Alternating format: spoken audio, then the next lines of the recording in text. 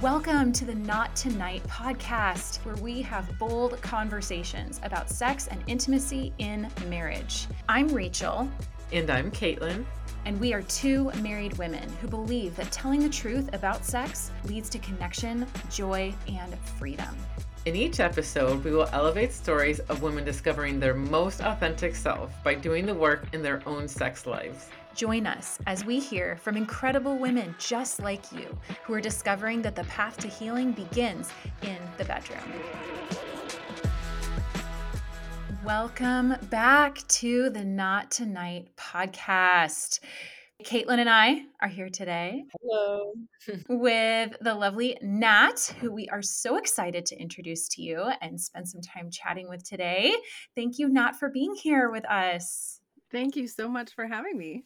So Nat, I connected with over social media because she has such a powerful message.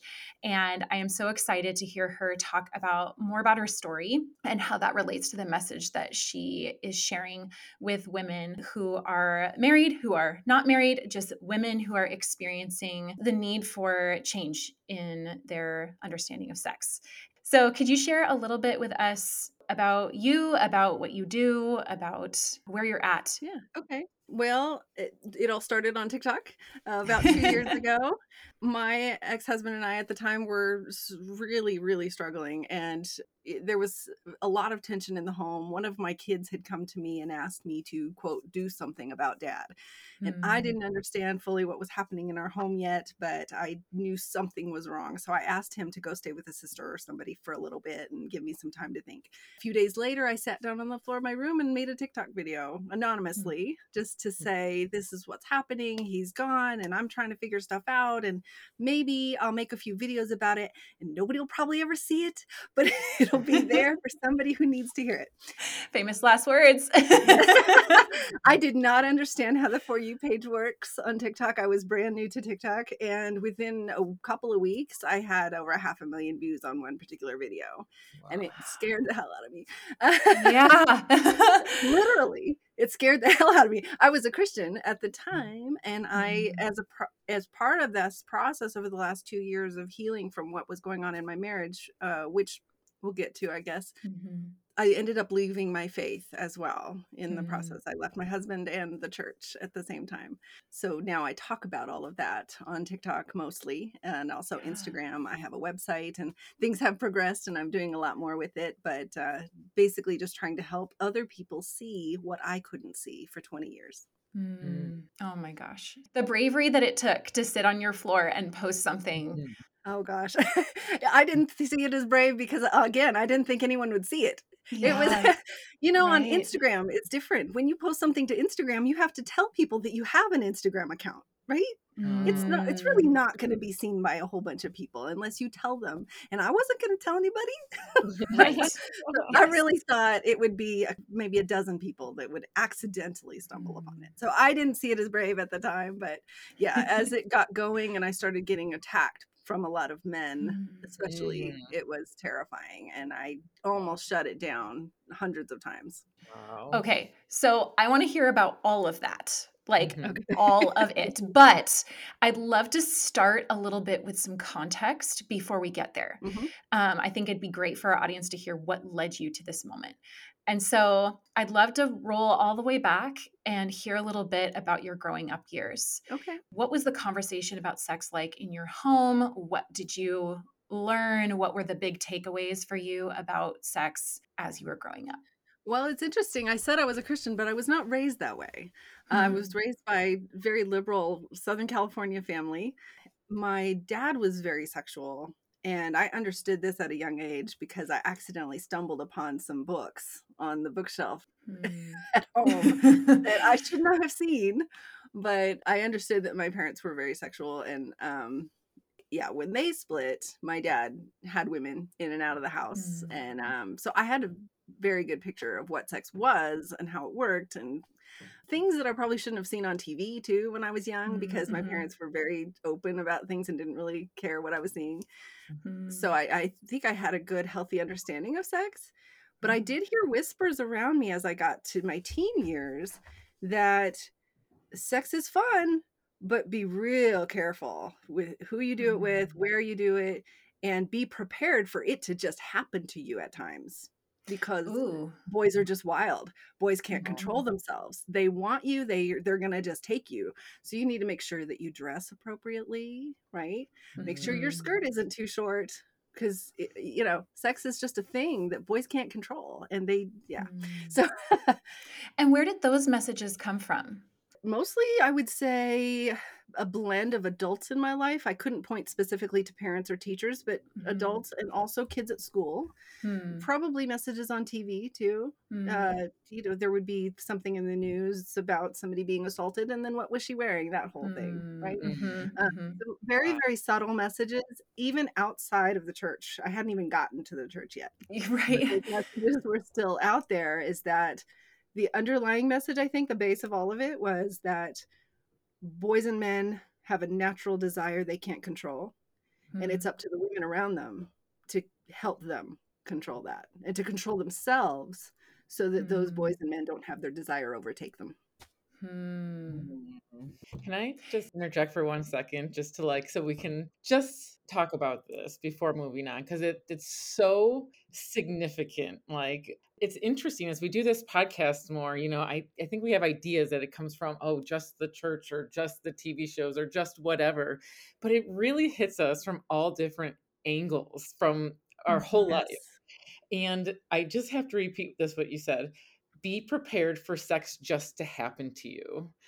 Mm. Like, wow. When you said that, there was something inside of me that was like, because yes, I felt like that too. And it became Mm. scary and it became very mixed emotions because you hear good, bad, Yeah. scary, all the things, but like it's just so much for us all to grow up hearing this, often not having a lot of, space to process this in a healthy way, and just the impact that this has on all of us collectively Yeah. receiving these messages. It blows my mind. Yeah. Mm. And not having anyone to talk to because people just, it's, shh, we don't talk about sex. Right. Right, And so when you exactly. have questions, where do you go? You go to your friends because your friends will talk about sex. Right. And they're all Yes. getting the same messages. Yeah, So it Right. doesn't help. exactly. Right. So you're hearing messages from friends and peers Hmm. who probably don't have a whole lot of experience with sex, but it's all, again, the things they're receiving. Hmm. What I'm picking up on too is that it's not even like direct words said as much as it is like the sense of what you get in like how people infer about Oh, things. yeah. Yeah. And I think that that's something to notice too is like it's not even just the words we use, it's how we are saying those words to Mhm. those around us. For sure. So, Yeah. My first concept of blue balls came before I'd ever heard the term. It was, mm, heavy petting or making out. And then, you didn't do any more than that? You let it stop? Is he okay? mm, Like, right. how did that must have hurt him. Don't do that to a guy. Like, where do those messages come Oh, from? yeah. Right. Wow. So, were you having relationships in your high school years I or did. like what was that like for you? It was a lot of people pleasing, honestly. Mm, And with girls too, in general, I was sort of a people pleaser. I wanted to be everybody's mm, friend. I wanted everybody to like me. With girls, it was you had to be chatty Cathy and talk about the nail polish and the hair, and that's how you got them to like you. With boys, it mhm, was sex. It was kissing or mhm, hugging or touching of some kind. And the further it mhm, got, the more he would like you. That was the idea. mm, Mm, It wasn't mhm. true, but yeah. that was the feeling. Yeah. So when did the church come into play? That was shortly after high school. I'd say I was probably 19 or 20 when I bumped into a friend at the post office who was a Christian. She invited me to church, and I was sort Mm. of in my post high school hoe phase. I was at clubs all the time and having a good time and with a different guy every couple of weeks. And it was really fun, Mhm, but I mhm, wasn't fulfilled and I was feeling sort of lost and aimless. And she was telling me all mhm, these wonderful things about how God loves you, and it was like this club that I could belong to where I would mm, find all kinds of mhm, love and acceptance. And as part of that, I had to give up my old worldly sinful life. And I Mhm. wasn't having right. a lot of fun with it. I mean, I was having fun, but I wasn't fulfilled. And so here was this bright, Mm, shiny thing that was going to fulfill me. hmm. I'm curious how that lands with you, Caitlin, with your history. Yeah, it's funny because those were the years I grew up very much in it, and those were the years that I kind of started coming out of the church for on my own journey. Oh, What I hear in the end is like love and acceptance, you know. We all want to experience connection and love, and it's like, what do we do it? It's like, well, do we do it through sex with men? Because then that will bring us connection. But then there's a church over here, we would like that connection. But then they're telling us this sort of connection is bad. And it's so confusing. It's just it is. it's all like we're just like trying to figure out how can we be good? How can we be loved? How can we feel safe? And it's Yes, Mhm. just the journey for women is so layered. It's so complicated. It's damaging. It's harmful to our sexuality long term. definitely. Mhm. So, Nat, when you decided to go for this new shiny thing that felt like maybe this is more of a way for me to feel deeply nourished and connected and all these things, what motivated you to leave this quote unquote life of sin Oh, and walk into this new different way of looking at no. things, and how did your messages, those messages about sex, get affected in that change? It really was just the feeling of feeling used. Honestly, I Mm, felt, even though to some degree I was using them too at times, it was pretty mutual, but I felt empty. All those experiences with all those men were just not fulfilling at all.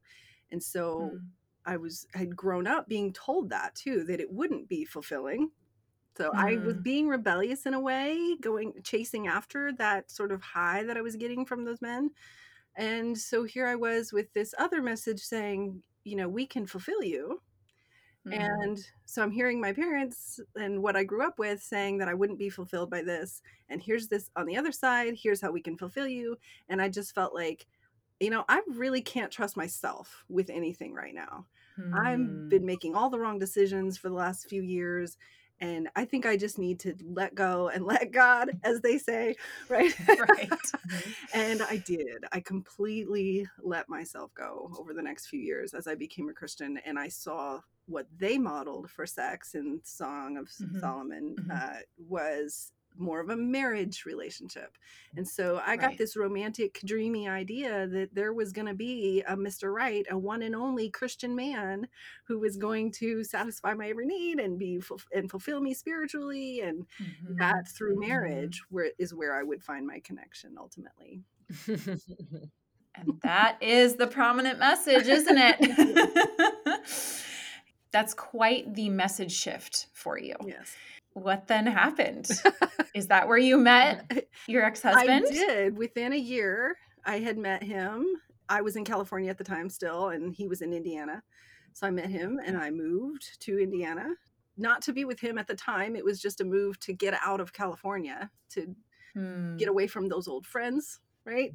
To Mhm. start a new Mhm. life, born again as a Christian, right? Mhm. My dad lived here and he was going to help me get started. And so it was perfect. And then within Mm. probably 3 or 4 more months is when I got married. Wow. We met right away and got married very quickly. It was September when I moved to Indiana, and April we were married. Hmm. I saw hearts in my eyes with this wonderful Catholic man who I thought was perfect. And Mhm. What was that dating relationship like? What was it like falling for him with this new perspective of a context of religion? yeah, I have dissected this a lot the last couple of years because I've had men attacking me for 2 years, telling me you never really loved Mhm. him and all this, and I like, did I? Did I not? I don't know. And I just made a video Mm. the other day. I had sort of an epiphany from a new guy who is really great about letting me talk through all these things, and he asked me some Mm. questions that got me thinking. And I made this video in which I am now pondering if I did really love him, or if I loved this Mm. idea of him that the church told me he was. Mm, That Mhm. the church told me this is the kind of man you want to look for, and he had those qualities. And so I ignored my feelings because, again, I didn't trust myself. And I needed to lean on the Mm. church to tell me what I believed and what I was looking for in a husband. Wow, that's profound. Yeah. mhm, How does it feel to reckon with that? It makes me sick to my stomach mm, that I Mm. wasted so many years on something that I believed I felt. And I don't think I Yeah. did now. Yeah. Unfortunately, I think that's incredibly common. Mm. This getting married for an image of what marriage is supposed to be rather than marrying a human being. Well, and the crazy thing is just the other day, I had a flash of a memory of me at coffee with a friend telling her that I felt like it was an arranged marriage. Oh, wow. Was this after you were married Yes. that you said that? Wow. Oh, wow. Can you elaborate on that? I was still in a dreamy, loving phase. I wasn't resentful of him yet. This was still very new, but it was just like, I just feel like God has arranged this marriage for us. And like, but there had to Mm, have been some awareness of my feelings not matching what was happening. Mhm. That I must yeah. have been detached from that somehow for me to say that, to say it felt like an arranged Mm, marriage. Like God being my father right. has arranged for this man to marry me, and Right. I want to do good by my father and marry him and give him my Mm, best, even though, and the hidden subtext there is even though I didn't really feel like I loved him. Mm. wow. It's making my wheels turn because I have heard this language so much, and there is because I still am within the context of the Christian church. And so I hear a lot of this all the time. Just, if he is a sovereign God, then he's arranging all things, then like marriage would be like an arranged sort of thing. But you're so right that it is detached language. Yeah. It is taking your intuition and your own sense of self out of that equation. Oh yeah. Lean not on your own understanding. Ingrained in my brain. Right, right, right, right. Yes. So many things that can be taken wildly with a damaging context. So I think this is so fascinating that you even use that language early on, once you were married, Yeah. even.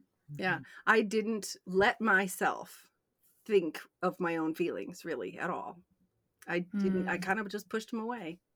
It sounds like that was a pattern even leading into the marriage. Yeah, it was a pattern within life, honestly, because even as a kid, I was routinely told that my thoughts and feelings were not valid. And where'd you hear that from? It was, again, the same with the sex messages. It was very subtle. It was, I'd Hmm. have a thought or complaint about something, and yeah, just rolling of the eyes, or telling me I talk too much, or I'm overthinking, just all kinds of comments throughout my life that whatever it was that I was going through, nobody wanted to hear it. Mm. Hmm. Unfortunately, I don't think you're the only woman that woman that's received No. those messages. I Yeah. think those messages that our intuition is wrong, that our thoughts are less valid, oh, it breaks my heart because they're so rampant for women. I think our whole lives, it's the culture we grew up in. Like it's almost like not a conscious brain thing. It's more just like this subtle understanding of these little ways we learn to be from, yeah, the messages of the people around us our whole lives. And yeah, it's just it's sad, but I think what you're experiencing is extremely normal. Mhm. I've learned that Mhm. now, but Yeah. not till I'm 45. Yeah. Right. It takes some dramatic, like seeing the world differently Mhm. Mhm. to allow those things to sink in. But now, like all three of us can't unsee it, right? Right. Yeah. Okay. So, can you share with us a bit about what marriage felt like and really, as much as you're comfortable sharing, what sex felt like in that Yeah. context? Well, we did have sex before we got married. That's a big question people ask. And Mm. it was awesome. I still loved sex Mm. from my promiscuous days. And I was pretty sure I was going to end up marrying him by then. So I was like, let's just do it. Mm. Why wait till we get married? It was Mhm. fun. Right. But it was after we got married that things changed. Mm. It started the wedding night. I talk about this. Mm. I was exhausted from meeting all of his hundreds of people in his family, and I had maybe a dozen who'd come in from California. Mm, I didn't know Mhm. anybody. I was just introvert too. I was just worn out, mhm, and I said, "Hey, can I just take a bath alone for a few minutes?" And because he was trying to get in the bath with me, and I was like, "Hey, could I just have a few minutes just to get Mhm. clean?" And yeah, and he blew up. He was mad. And so my Mm. first sexual experience with my new husband was coerced, technically. I was not into it. I didn't want to do it, but it was my wedding night. Yeah. I had to. Right. There's always pressure, not always, all too often pressure for wives especially to, just make their husband happy or satisfied, but on the wedding night, of course, it's, like, not even Oh, probably absolutely. optional I for knew. Yeah, I knew. I would never live it down. gosh, but the Yeah. entitlement, that just comes from that blowing up, that reaction, it's just yeah, but that's what he's been taught is that, oh, if he's a good Christian man and he follows this Yeah, route, then that's what his reward is, that's waiting for him yeah. in marriage, so Well, Mhm. and keep in mind too, we were still fairly new. We didn't know each other very well, and this was the first time that he had displayed any sort of anger or frustration Mm. toward me. mm, awful. Hmm.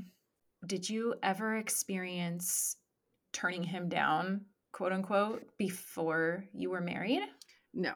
There were times when it was just getting late and we'd be like, "Oh, listen, I'm gonna go home. I'll see you later." But it wasn't a we have an opportunity to do it and I'm saying no. It, Mm, Mm. if we declined, it was sort of an understood it wasn't going to happen. yeah, But Got after we it. were married, we lived together and you really can't go anywhere. You're yeah, stuck in bed together. There's Right. no excuse, as they say. mm, Hmm. And so did that wedding night set a bit of a precedent For for sure. future experiences? Yeah, for sure. It was sort of frightening that first time he was upset with me because Mm. I felt like this wasn't my husband now, this was my father yelling at me, like, he's Mm. grumpy, and I feel like I've done something wrong, and I'm feeling shamed, and so, from then on, I could pick up any sort of micro expressions from him if I Mm. even looked like I might turn him down. He mm, would get, a look, or a sigh, or a Mm. grunt, and I knew I had needed to do it. And then by that point, it didn't take long for that to make it just totally undesirable. I never wanted to do it. mm. The microaggressions. I think this is something, again, that's not talked about enough. Um, you know, Many men might think, I've never forced my wife, I haven't done anything. That's Mhm. not me.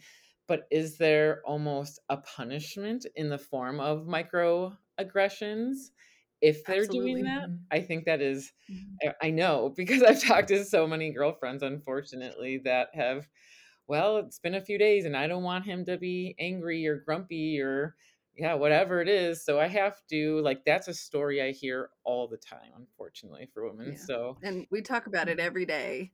And Mhm. men will come right out and say, "Well, I never hit you. mm, Why are you so upset?" And this is what I talk Mm. about too. One of uh, the responses that I had as the years went on, it was about 15 years in, I was flinching when he came near me. And mm, he had never raised a Mm. hand to me. He had never slammed a door even, really. I mean, he kinda would shut a drawer hard sometimes, but he really was not Mhm. physically violent in any way. Mhm. And so I Mhm. was Mhm. randomly flinching when he would come close, and I'm so sorry. I have to apologize for it because it hurts his feelings, Mm. right? mhm, And he's mad because 'cause I'm flinching, and I have no idea why it's happening. And mm, that's what it is. It's Yes. all those little microaggressions build up over time, and I've had to now learn about the nervous system and how there's this whole internal thing happening that is mhm, wired to our Yes. brains, and we have no control over it at all. mm, Mhm. Our bodies are so good at protecting us that we Mhm. don't even know that's what's going on. Yeah. I loved your video about the flinching. Like, Yeah. I loved that so much, and I'm excited for you to explain, like, the other piece of that puzzle and how you're healing through that. Oh, okay. Um, but we'll get there, we'll get there. I still wanna hang in mm, like, painful season for a little bit to, like, really help our audience hear Yeah. what you experienced. So you say that he never hit you. Mhm. There was a lack of outward painful physical aggression. Yeah. But what was it that was going on that made your child say, "We got to do something about dad"? Well, eventually it became apparent that it was happening with the kids too in a different way. mm, So Mm. it was with me over the years, it was he would go to touch me and I'd pull away and he'd get mad. Mhm. if he wanted sex, and I said, "Oh, I'm tired." "Oh, you're tired again." So he would have Mhm. all of these reactions to my quote excuses. And so Mhm. this was tension in the home all the time. And I think the kids were Mhm. picking up on this anyway. Their little nervous systems were picking up on it. Mhm. And everything was fine when the kids were tiny and cute and playful and daddy, daddy. But when they started to Mhm. become preteens and teenagers and started getting a little snarky and sarcastic and minds of their own, and they didn't want dad to hug them right now. I don't want Mhm. that right now. And no, I'm not going to take your dishes to the kitchen, dad. You can get up and get your own dishes to the kitchen. They didn't actually say it, but they would look to me and be like, do I need to pick up after dad? So Mm. I would end up doing Mhm. it myself. They were also talking to each other a lot, the 3 kids, as things became unsafe for them emotionally in the home. I didn't know this until Mhm. later. They were talking to each other about these things. They were on TikTok Wow. too. They were on social media and learning from the outside world, outside of Christianity. They were learning about boundaries and respect and Yeah. all of the things that I now understand but didn't at the time. And they were Mhm. talking to each other and pulling away from me and my husband both. And Mm. I remember vividly one incident in the kitchen when he went to go touch the back of my youngest, and she flinched away just like I would. And he turned Mm. to me and yelled at me and said, "You're teaching her that." Oh. Mhm. And Oh. I believed him. Yeah. Mm. I apologized and then I prayed. Mm. God, please let me stop teaching my kids these things. I don't Mhm. remember ever telling them Mm. anything like this, but somehow they're Yeah. picking it up from me, and I'm being disrespectful to my husband, and I need to be a Mm. better wife. Mhm. And then I launched into the next couple of years of defending him to the kids and saying, "Your dad loves you. You just need to give him hugs once in a while." And that was ultimately abusive to the kids on my part, Mm. forcing them, in that way. And I've reconciled with them, and with my through my own Yeah. therapy, I've forgiven myself. But Yeah. that Yeah. started down that cycle, and that's when it was getting bad. Was my oldest was it was their 18th birthday, so this was the first time they Mm. felt safe to come to me and talk to me about this. And Wow. I said, we got to do something before this affects the younger ones. Mm. Mm. I was doing good till we were talking about the kids. Yeah. Yeah. Well, if I can offer anything, I come from a household that's very similar to this. My parents are now divorced, and I am so grateful for those days. And I Yeah. asked my mom to leave for years, and it's a hard, but Mm, in Mm. the end, it's just so like we none of us knew any better. Like I can't even harbor any anger at my mom or dad for things that because we all are just always doing the best with what we know to do at the time, you know. yeah. And I'm Mhm. sure your kids, Yeah. just like I understand for my mom, that's the truth. You know, I'm sure you can get Yeah. stuck in the Mhm. story of why didn't she do more to leave? Because I did when I was younger. Why wouldn't she Yeah. just leave? But everyone I think is always doing the best that they Yeah. can at the time. Or Oh, yeah, and they're great now. They'll yeah, randomly just tell me, "Hey, remember when you were crazy, mom?" right. They're like, "Remember when you used to do this, that, and the other thing, and I'm so glad you're normal now." Mhm. That's Wow. good to hear. Oh, I can't get this phrase out of my head that you said, the way that you talked to your kids and said, "Oh, your dad loves you. You should give him a hug once in a while." Like, I can't help but equate that to, "Oh, your husband loves you. You should just give him some sex once Oh, in a yeah. while." I was projecting for sure. The church put the message on me, and I put it out to my kids. It was the same thing. Men need, Mhm. men need, men need, and you have to do it because you're not a man. Right. Yeah. Right. How did you reconcile the fact or like make sense of it in your mind that you did enjoy sex before you were married? Yeah. But then there's this message that it's for men. Uh, So, like, what did Yeah. you do with that desire and that sense that you did enjoy that in some way? I believed I was wrong to enjoy it.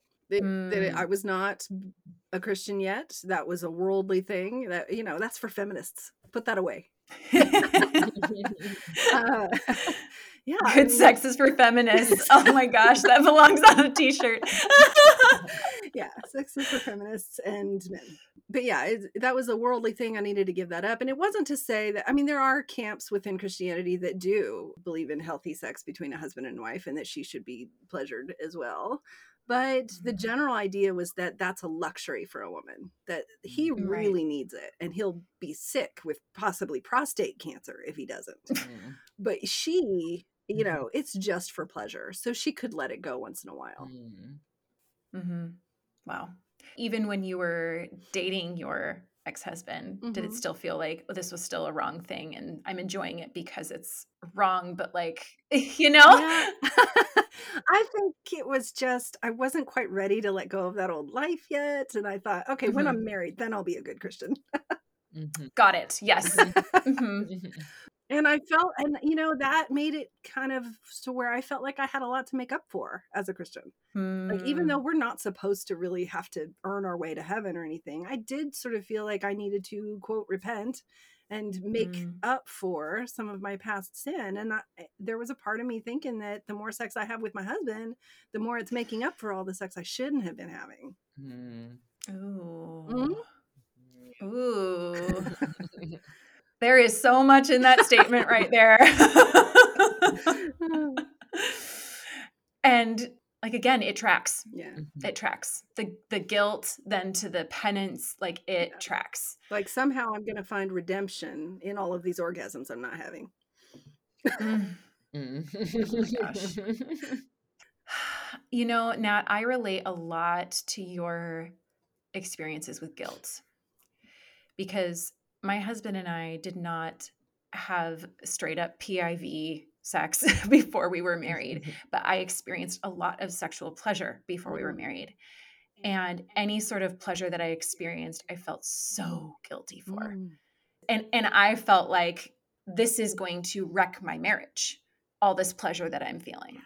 So I was like ready to have a marriage that was hard and sex that was difficult because I had all this pleasure that I wasn't supposed to have in the wrong context. Yeah.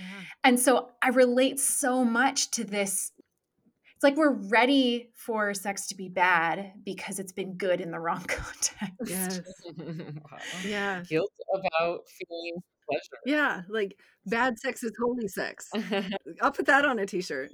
Oh, pleasure. yeah. Mm. These statements that they're not true in their biggest sense, but they are truths that we hold and that affect our choices Mhm. Yeah. and kept you where you were for what did you say, 15, 20 20 years? years. 20 years. Yeah. Oh my goodness. I had my 20th anniversary on TikTok with him living elsewhere. Mm. Wow. Okay. I want to hear a little more about this turning point Mhm. and what it was like to extract yourself and what happened in that whole process. Okay. It was just asking him to leave. And I think the thing about him is that he's always very aware of what people think of him. And he wanted to do the right thing in this situation. And I think he knew things were bad and he didn't want to fight me on it. And he has 5 sisters. He could have gone to any one of them Mm. and 3 brothers. So 9 kids in the family. He had places to Wow. go. I did not. And so Mhm. he did. He left. And when I started TikTok, it was really just sort of video diary, I was just getting some stuff off my chest. But as I Mhm. started getting all those comments rolling in from people who were telling me, half of them were like, "Oh my god, my husband's like that too." And it was like Mm. nonchalant, like, "That's just marriage, honey. We're all like that." And then the other half of the comments were like, "Oh, honey." There was Mhm. concern, like, Mm. this is not right. And then at Mm. some point in part of the discussion, I hadn't really fully discussed the sex part yet, but once I did, somebody said, "That's sexual coercion." Mm. And Mm. that flipped something for me. I had heard of it, Wow. but I didn't fully understand it. So when I Googled it, I went down a rabbit hole and never came out. Yeah. Wow. Mm. Okay. Again, we need to stop here for 1 second. How old were you about this time? You said about 40? It would have been 43. Okay, Mm. 43. And not even be familiar. And this is not to make you feel bad. I think that's common No, I get and it. normal with this concept of sexual coercion and especially in the context of marriage, like, that's not even a thing, Yeah. that's not even a Mhm. thing people are aware of. It's wild. Definitely not in marriage. My awareness of sexual coercion at that time was a 19-year-old girl getting picked up at a bar on college, and she gets this guy, she likes him, she goes on a date with him, and he talks her into having sex that she doesn't want. Yeah. That was sexual coercion. Right. Right. So in my mind, this was only young people who were dating, and it's not the same thing. Because once you're married, you're supposed to do it. Right. I Right. think this is such a big part of just the conversation around sexuality that needs to be changed in marriage and long-term Yeah. relationships. Mhm. Like, it's still almost the norm. I just heard something the other day, and there was a couple talking about that they agreed to never turn down the other person. And they were saying that is such a like positive thing because they love the other person Uh-huh. so Mm. much. And this was just on mainstream TV, or I forget where I saw it now, but like media somewhere, and it wasn't like, flinching, it was just that was just a conversation, like, "Yeah, this is our agreement, cool, move on." Like, that's still the narrative, I think, in our mainstream culture that that's acceptable and okay and normal. Now, my question for that couple would be, why do you have to make that agreement in the first place? What's going on in your relationship that sex isn't just flowing naturally for you? Mm, Hmm. Why do you need that agreement? Something's already wrong, right. and Yes. that's just going to make it worse. Yeah. Yeah. 100%. Nat, can you take a minute and share kind of your definition of sexual coercion? I have a very broad definition for myself for sexual coercion, and I don't care if anybody agrees with me. This is just the way I see it. Mhm. Mhm. Anything that you say or do to make someone feel bad for not having sex with you, or to try to get them to do it after they've made it clear they're not interested.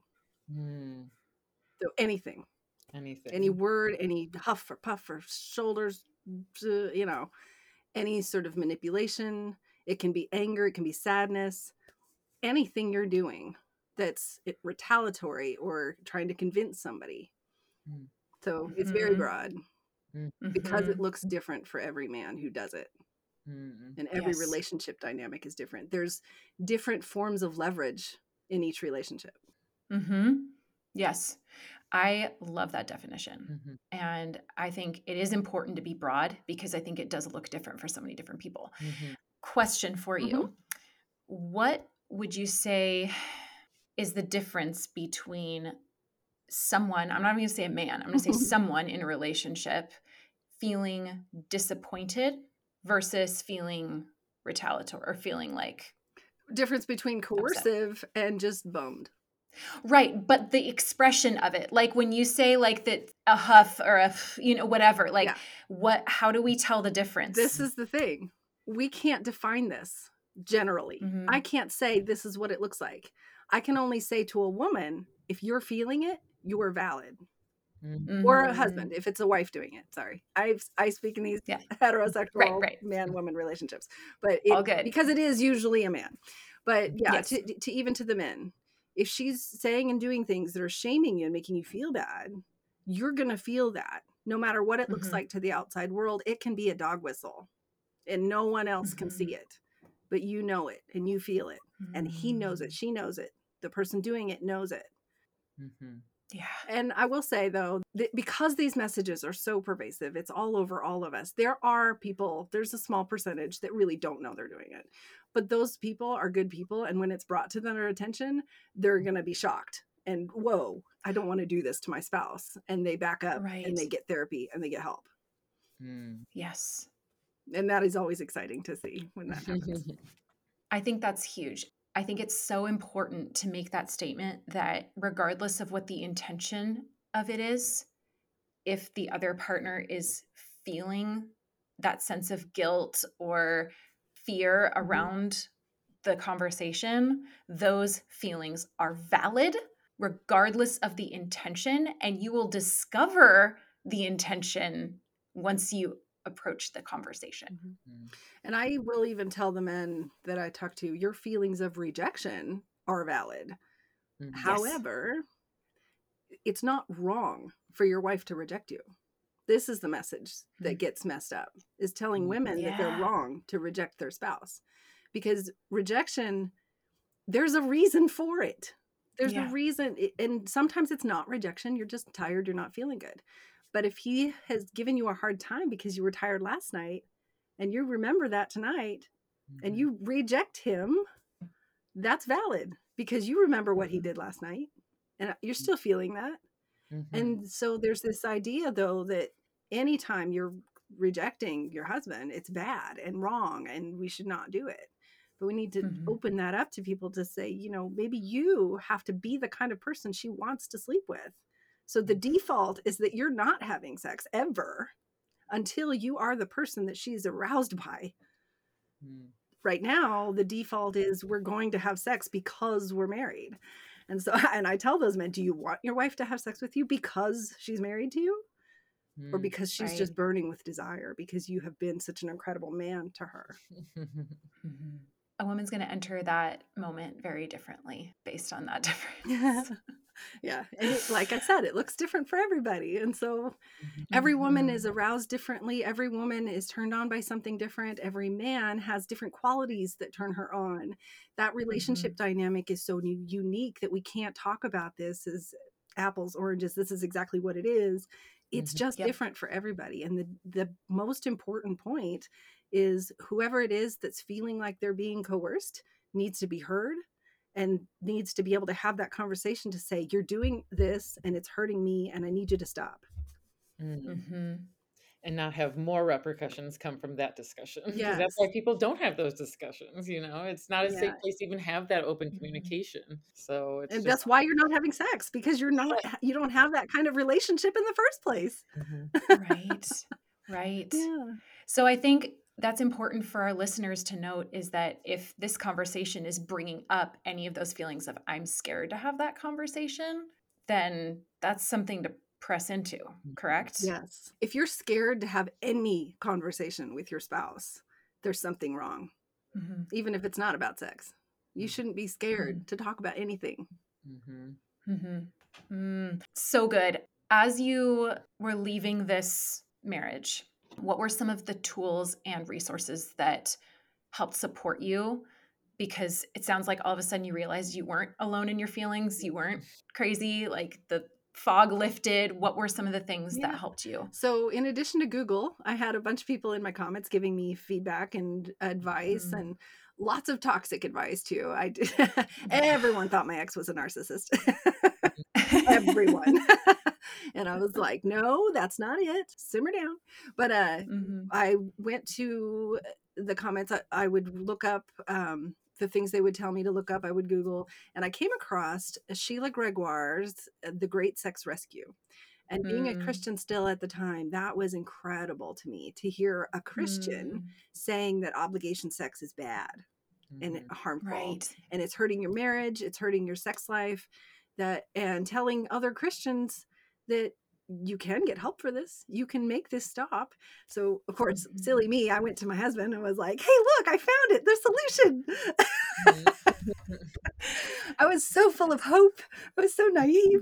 But Mhm. yeah, he shot me down and filed for divorce. But it got my eyes Mm. opening to this in general obligation sex outside of coercion. It opened up Mm. my mind to the fact that kind of all of society is coercing women on a regular basis. TV, media, Yeah. radio shows, podcasts are coercing Mhm. women on a daily basis. I have a couple of playlists on TikTok called Toxic Messages and Outside Influences Mhm. where this comes up. So we talk about influence. Oh, in Christianity, we'll talk about influence from the church. So we have the Mhm. church coming at you from one direction. We've got some bro boys podcast, misogynistic podcast that he's listening to, and he sends it to his wife.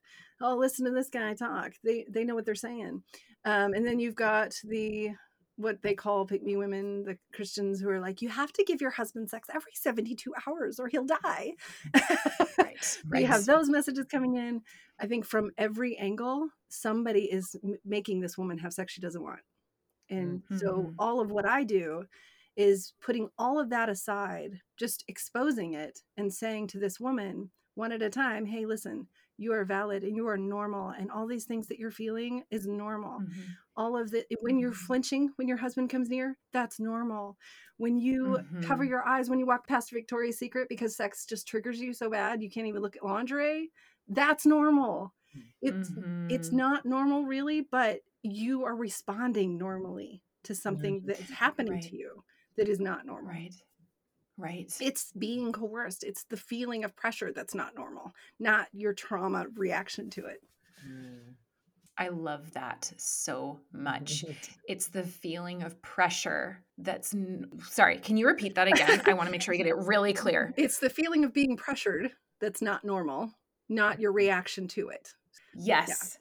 Because Yes. we feel bad. Why don't we want to look at that lingerie? I've been told that I should love wearing that lingerie, and Yeah. that should be, I'm feeling guilty for my reaction to the lingerie. Wow. Really Hmm. interesting way to put that. I haven't heard Or Outlander. No, I'm sorry, Susie. I'm not going to watch Outlander. it. I can't stomach it. Like literally, I'm going to throw up.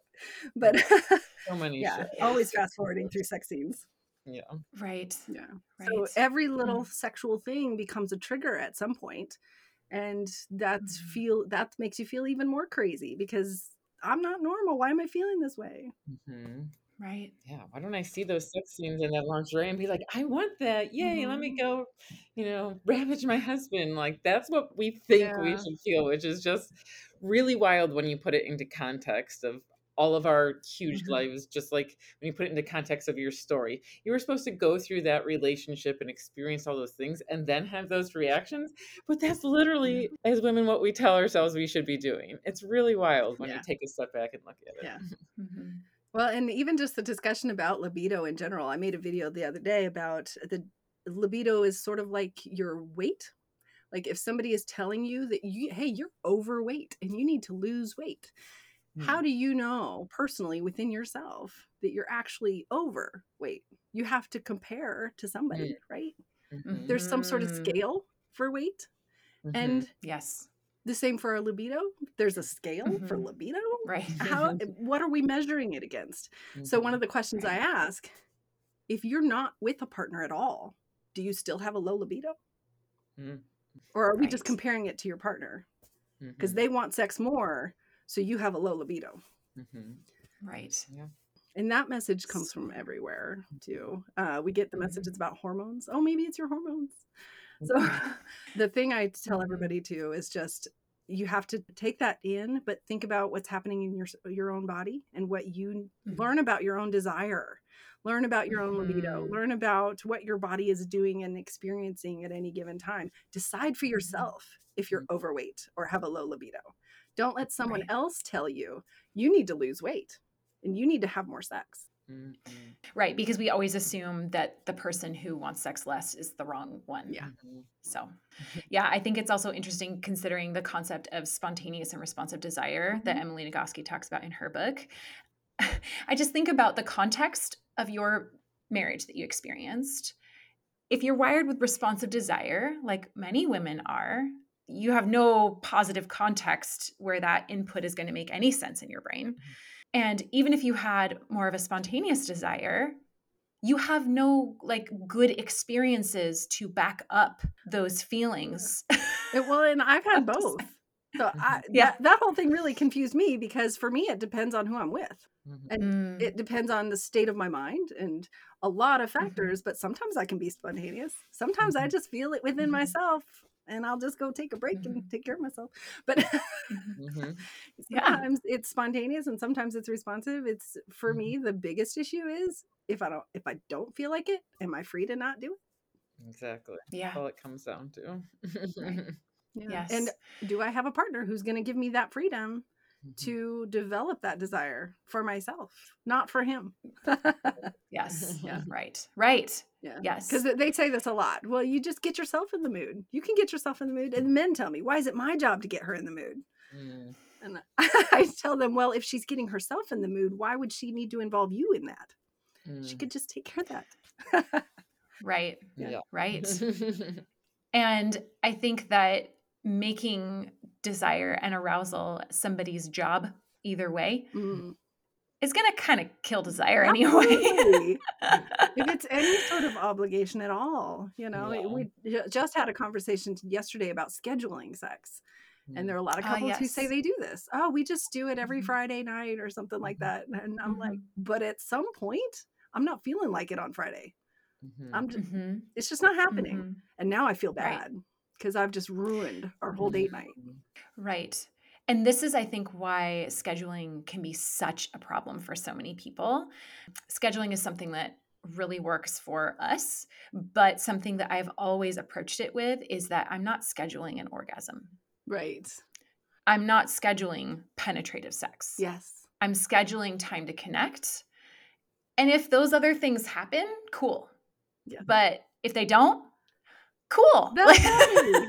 Yes. I always say schedule time together, but don't specify Mm. sex. Mm. Yeah, like what you're doing Yeah. during that time. Mhm. Yeah. Yeah, Mhm. Mhm. because well, a lot of men and within Christianity, this was sort of understood for me. My understanding of sex was that it didn't count if he didn't finish, whether Mm. I did Right. or not. Yes. Mhm. And this is why something that Rachel and I have been talking about is like the redefinition of sexual connection. And it's like Mm. Mhm. that connecting with your partner in a romantic way or a sexual way needs to look like this and like this. And again, a lot of times repercussions if it doesn't. And it's just so harmful. Like, yeah, you can schedule connection and could just Mhm. connect. Like that's the purpose of sex is connection. And to put this like intercourse like layer that it must look like this and be like this or else it's wrong. It's just yeah, who wants to sign up for that? Because you just don't know how what your body's going to want. You don't know how your body's going to feel. How about just connect and then enjoy that and see what happens? Either way, and Yeah, it's all fine. It's all good. It's all connection. sounds good to me. Yeah. Nat, this has been such a pleasure. And I would love to close our time together by hearing about where you are now Okay. and just what's going on in your relationship life. Well, I didn't have any relationships with men for 2 years. The Mm. first year, I was in the process of divorce, and it wasn't final for a full year, a little over a Mhm. year. And I just wasn't ready. I was in real deep therapy. I was doing somatic work too, to just being comfortable being touched again at all by Yeah. anyone. And so it took a long time to just feel like it was going to be okay to even sit down and have dinner with a man now. But I did Mm. finally last fall and summer and fall, and I met one person. It wasn't great. We didn't really click, and that fizzled out. And then this guy, 2 days before Christmas, popped up and was a great conversationalist, really healthy communicator, Mm. and I just felt really safe with him. That's the only way that I can describe this Mm. feeling with him. There's definitely some romance there, and it's definite sexual chemistry, but in general, overall, I just feel like he's a friend, and that's Mm, really what I Mm. needed all those years mm. was someone who's a friend. And I say spicy friend. That's how we talk about it. We're Love spicy I friends. love that. But friend first, and the spicy is very spicy because we're good friends and Mhm, we care Mhm. about each other. And that is a completely opposite dynamic than I had before. And so I can't imagine ever declining sex with him. In fact, I would be pretty bummed if he declined me. But, both of us are pretty healthy in the way that we approach all of this. And that just makes it so much more fun. mhm, Mm. But you referred earlier to the video on flinching. And Mhm. so the first part I talked about how I flinched with my husband. And the second part Yes. is now this opposite reaction that my body is having with this new safe man. mm, There in the similar moments when I would flinch in the past, my body does more of a snaky kind of writhing. I call it a shiver, and this is a very Mm. positive feeling. It's electric. I can't mm. control it Mhm. in the same way I couldn't control the flinching. And I end up just giggling because, oh my God, I'm doing it again. And it Yeah. sort of just for a split second, it puts a stop to everything that is happening. And he just smiles and we carry on. But Mm, it's a really good feeling. And I have Mm. talked to a few other people about this who have experience with this. And it seems pretty clear that my body is doing sort of a reset and mm, getting back to Yes. where it should have been before all of that trauma. mhm. Mm. Wow. I love it so much. Oh my gosh, that rewiring is so Yes. powerful. Mm, And it shows such a hope that when you experience what you said, safety, mhm, Mhm. friendship, and this spiciness that comes because of those things, not Yeah. before them, but mm, because of them, then your body has this chance to rewire, mm, reset, reorient toward your sexual self and the idea of being a sexual self with another human. Yeah. Yeah, and mm. I'm saying and Mm. doing all kinds of things with this guy that I would not be able, it would make my ex blush. Because you feel safe. This is it. This is what we keep telling, everyone's Yes. saying that, and it is. It's like there's so much more possibility and yeah, like hope and excitement when you can just feel safe to do what you're desiring, what you want, whatever, just be you, It's a beautiful Yeah. thing. Yeah. So beautiful. Okay, one final question, Nat, even though I know we could talk for hours Yep. about this. If you could go back to, let's see, what stage of Nat do I want to think about here? Which stage? How about brand new early married Nat? Mhm. What would you say to her about what you know now Oh about gosh. yourself and about sex? I don't want to ruin it because everything has to play out the way it did in order for me Mm, to be Mm, here right now. mm, And I don't know what kind of life I would have or who I would be if everything did not happen. So I would not want to mess it up. And I want mm, to leave it just as. I'm not going to tell her to run. I'm not going to tell her to do anything differently, honestly. mm, wow. I think I would just tell her to hang in there. mm, Mm, It's going to be bad. mm, And just know that it will end. mm. oh. My gosh. Wow. What a way to affirm what you have gone through and speak to the power in your story.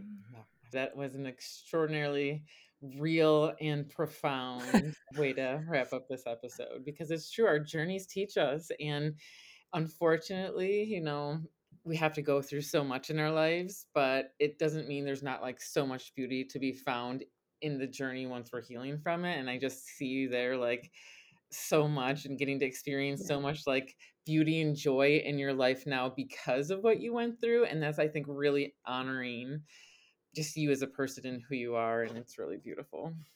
Mhm, Thank you. Mm. mhm, Thank you so much, Nat, for sharing your story. mhm, Thank you for giving me a voice. This is mhm, really great to have other people hear this. mhm. Absolutely. Always, always. Thank you for listening to this episode of the Not Tonight podcast. If today's story inspired you to take the next step in your own relationship, we invite you to take our free Key to Closeness quiz. Go to nottonight.org/quiz to get started today. We also greatly appreciate your support by subscribing to future episodes, and please leave our podcast a 5-star review. Until next time, keep doing the work in your sex life, whatever that looks like for you.